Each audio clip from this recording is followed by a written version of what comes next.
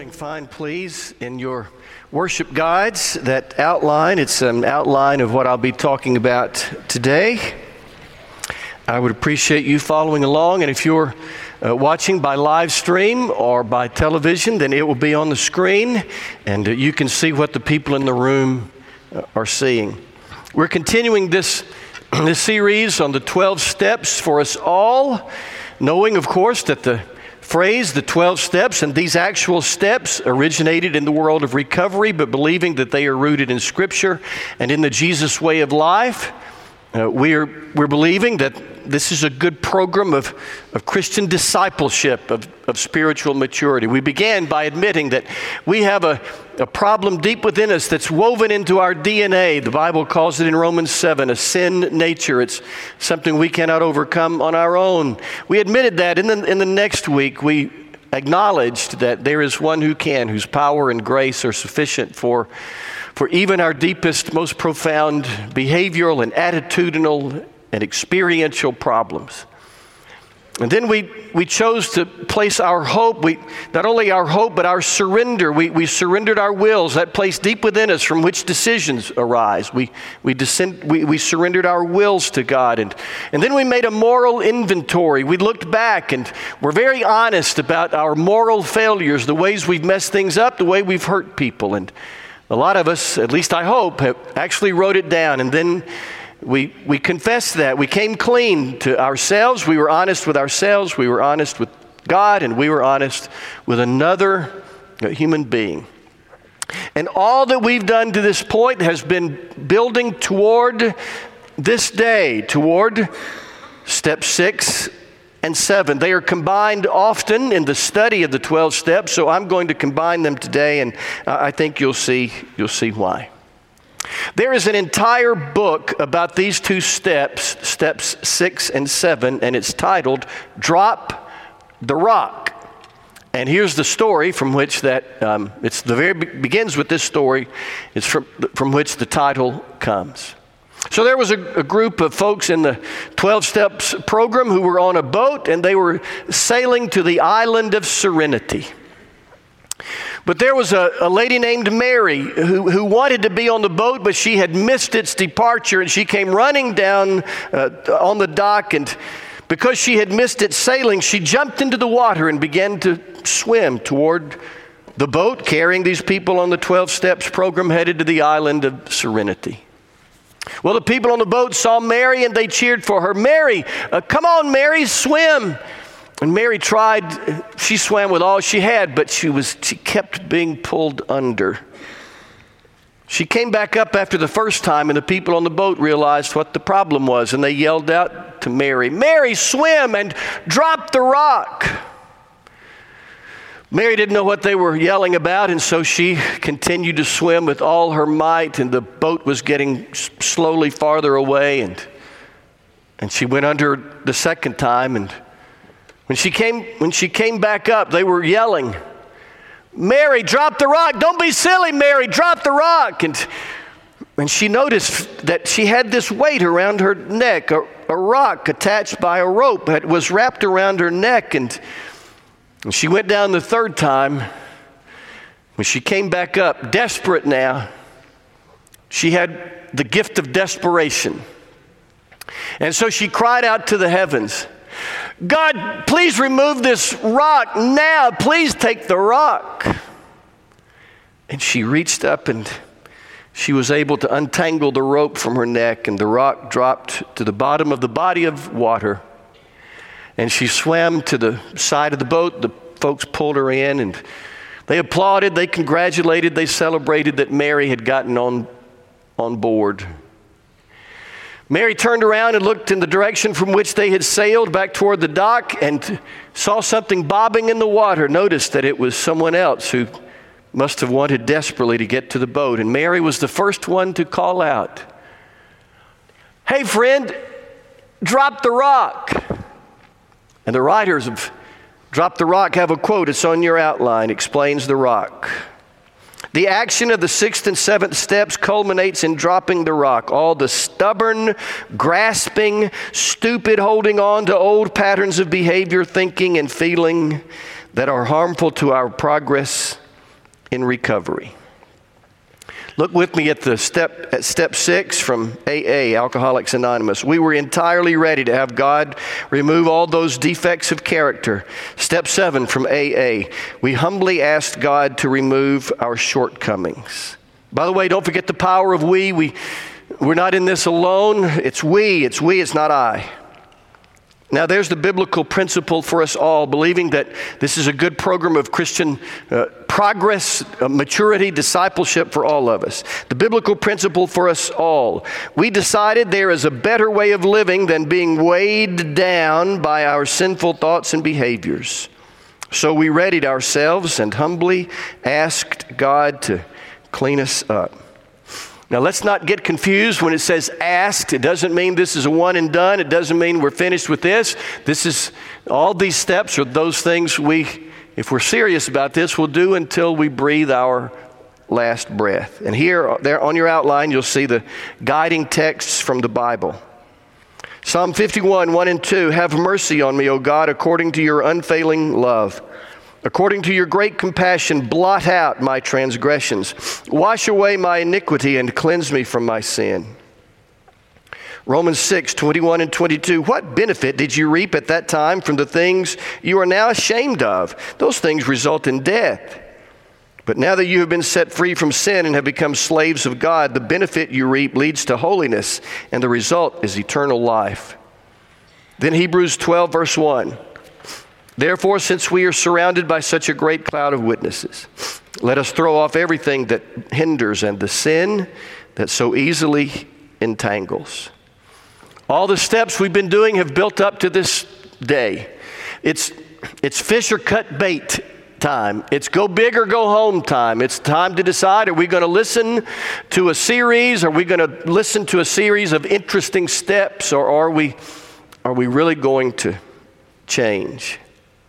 Step 6 and 7 sound a lot like to me, the story of the prodigal son. Remember, he squandered his blessing from his father, and he went to a far country, lived a life of debauchery, and ended up in a pig pen and having to eat what the pigs eat. And Jesus tells us the story in Luke 15, and in verse 17 of Luke 15, the Bible says he came to himself.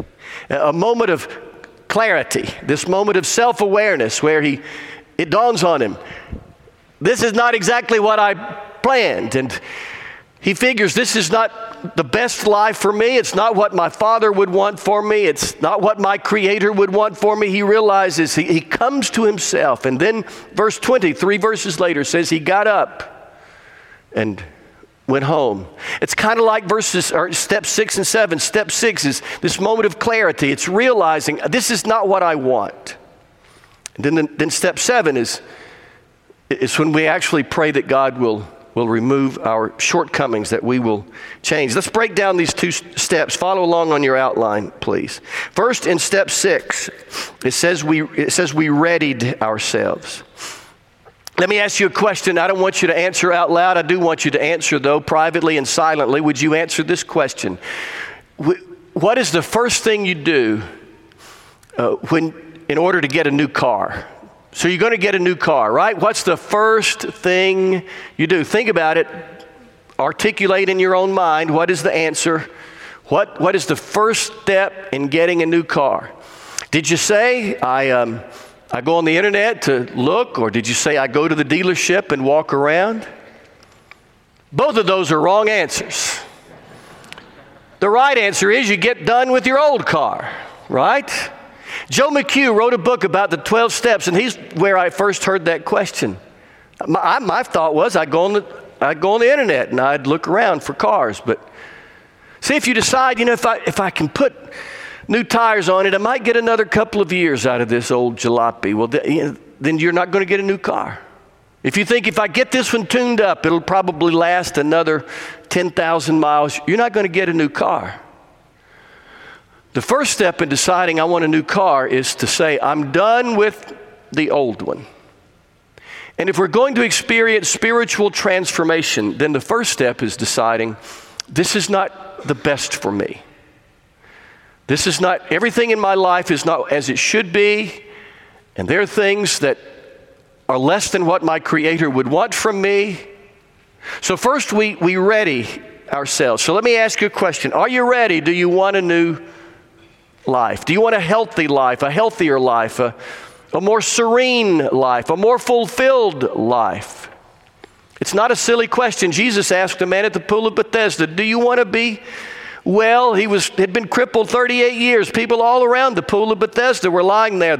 People who were lame, crippled, and blind. And this man had not walked in 38 years. And Jesus asks what appears to be a silly question. Sir, would you like to be well? But maybe it's not a silly question. Maybe he had grown accustomed to the familiarity and to the camaraderie around that pool. The first step in getting well was saying, sir, I'm a little nervous about this, and I know it's going to require some new responsibility for me, but yes, sir, with all I have, I want to be well. So the question is, do you want to be well? Some people don't want to be well, don't want to change. They like their rocks. They may be uncomfortable, they may be weighing us down, but there's something about the familiarity of our lives. So the first question is, do you really want to be well? Step 6 says, I ready myself.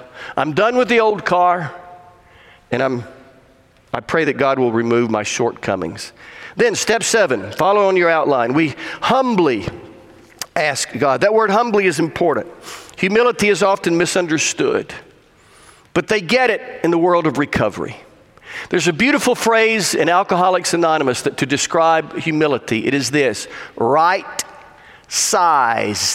R-I-G-H-T-S-I-Z-E-D. Right or correctly sized.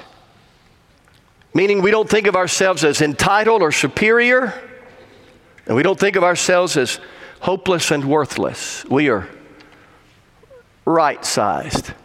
So some of you have done this moral inventory. You've written those things, that moral failings, ways you've hurt people, ways you've messed things up. And some of us have come face to face with some things that we're really ashamed of. And maybe we've been somewhat deflated.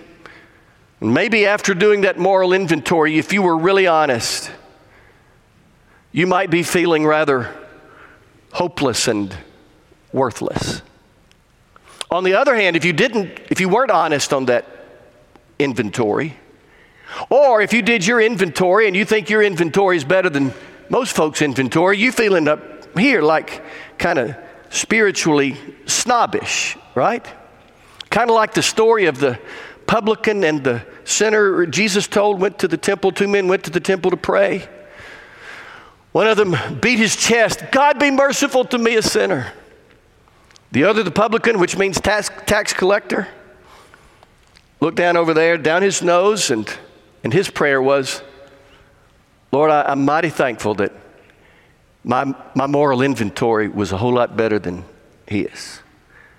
So now you're feeling up here. So on the one hand, if after the moral inventory, some of us may be feeling hopeless and worthless, and some of us may be feeling kind of spiritually elitist. And neither one of them is right. Both of them are lies of the devil himself.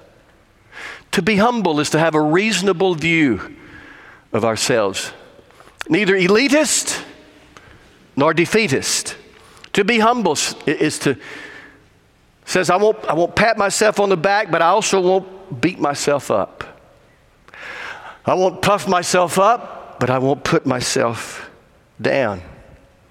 I won't put myself up on a pedestal, and I won't throw myself under the bus. It's like those 3 wonderful rules, and I've told you about them before. The kids had a club. They said we need 3 rules, and this was their rule. These were their rules. Number 1, nobody act big. Number 2, nobody act small. Number 3, everybody act medium. Medium is humility. It's not acting big. I'm not better than everybody, and I'm not worse than everybody. I'm just me. It's a realistic view of ourselves. So we humbly, not feeling superior or inferior, we humbly, with a reasonable view of ourselves, asked God to clean us up. It's on your outline. It means strip away our stuff down to the image of God deep within us. That book I mentioned a while ago about the guy who wrote about the used car and the new car, his pen name is Joe McHugh. And he ran his book about the 12 steps. He said that when he moved into his new office suite, there was an old rocker. The previous occupants had left an old rocker there. And it was old and beat up and ugly and painted in ugly dark color paint. And his colleagues wanted to throw it out. In fact, they did. He went down to the dumpster twice and brought it back up to the office. He was just interested in that rocker. One day he took a close look at the rocker, and so he got some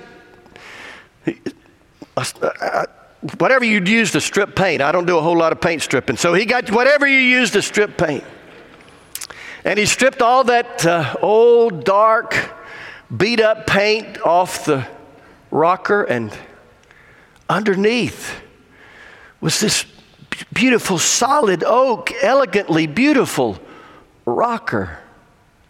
Joe McHugh said it was there all the time. That chair always has been beautiful since the day the guy made it. And that's the way I am, he said, and you are with God's life inside us. God made us this way, beautiful and valuable.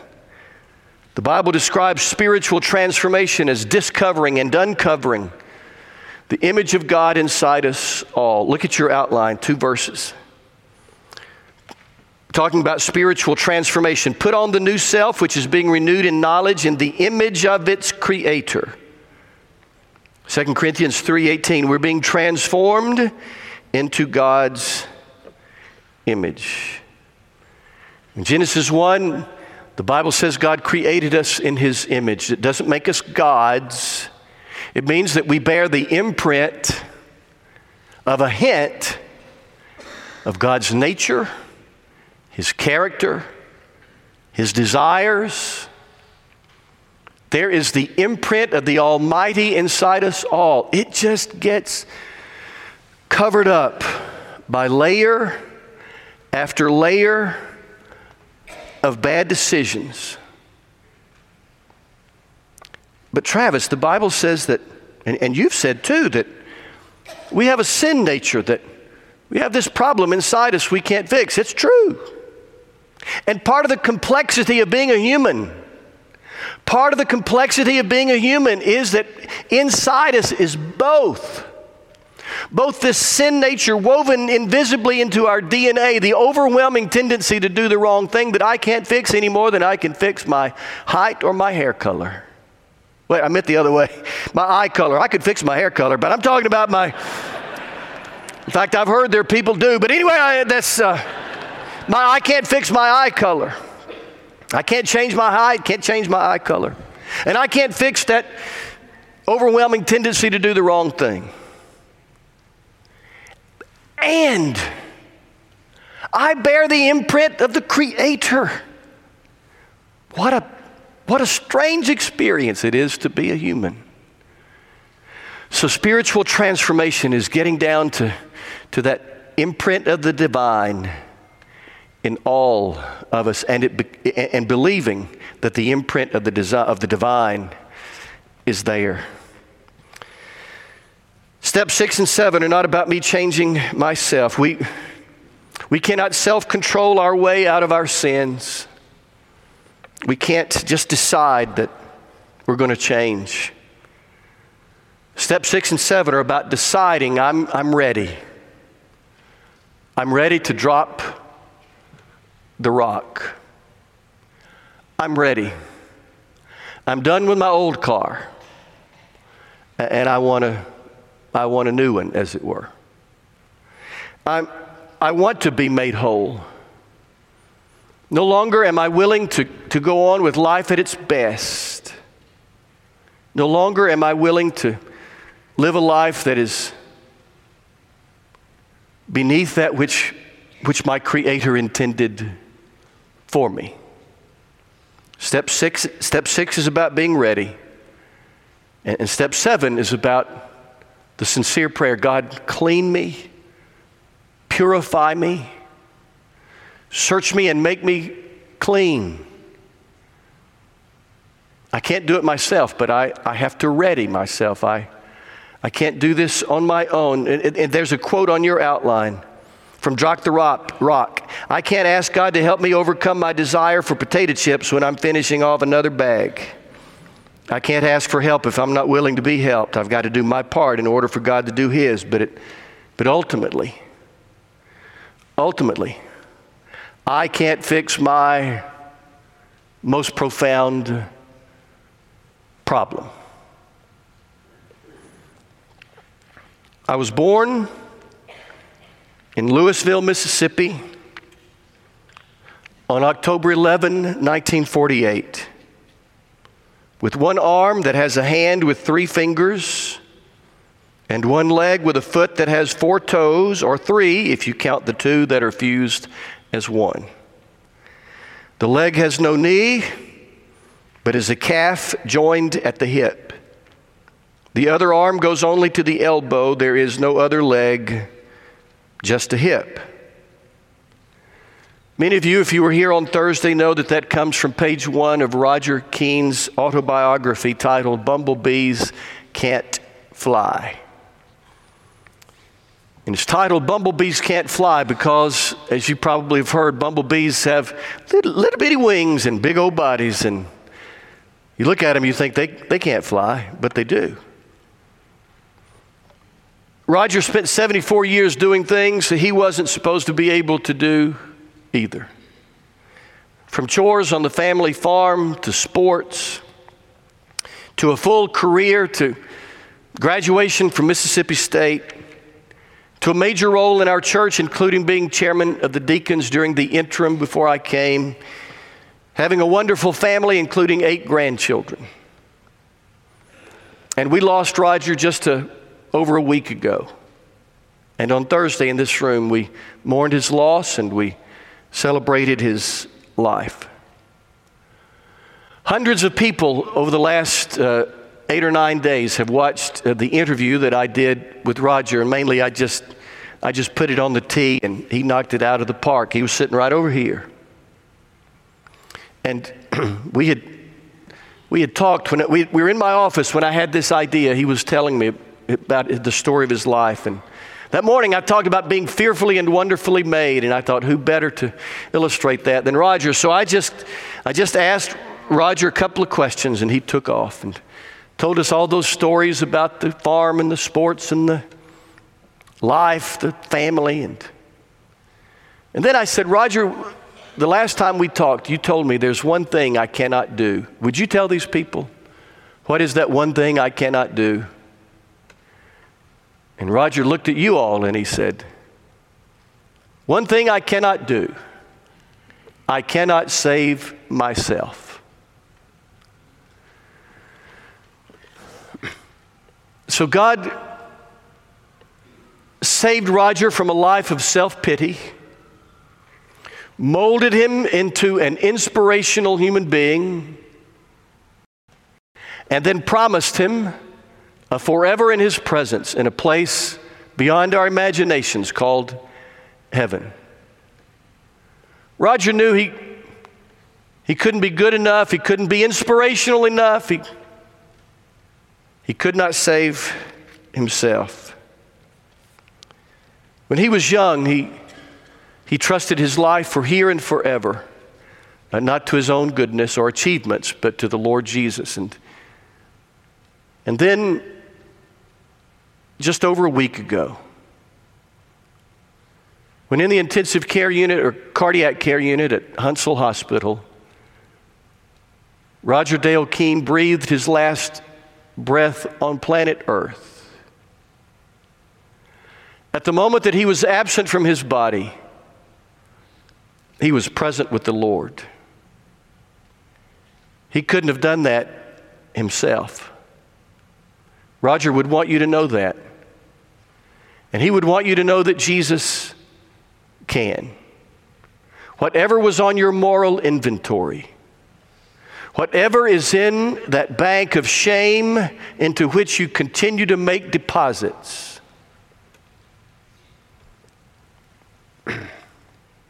just as you are, flaws and scars and bad moral inventories and all,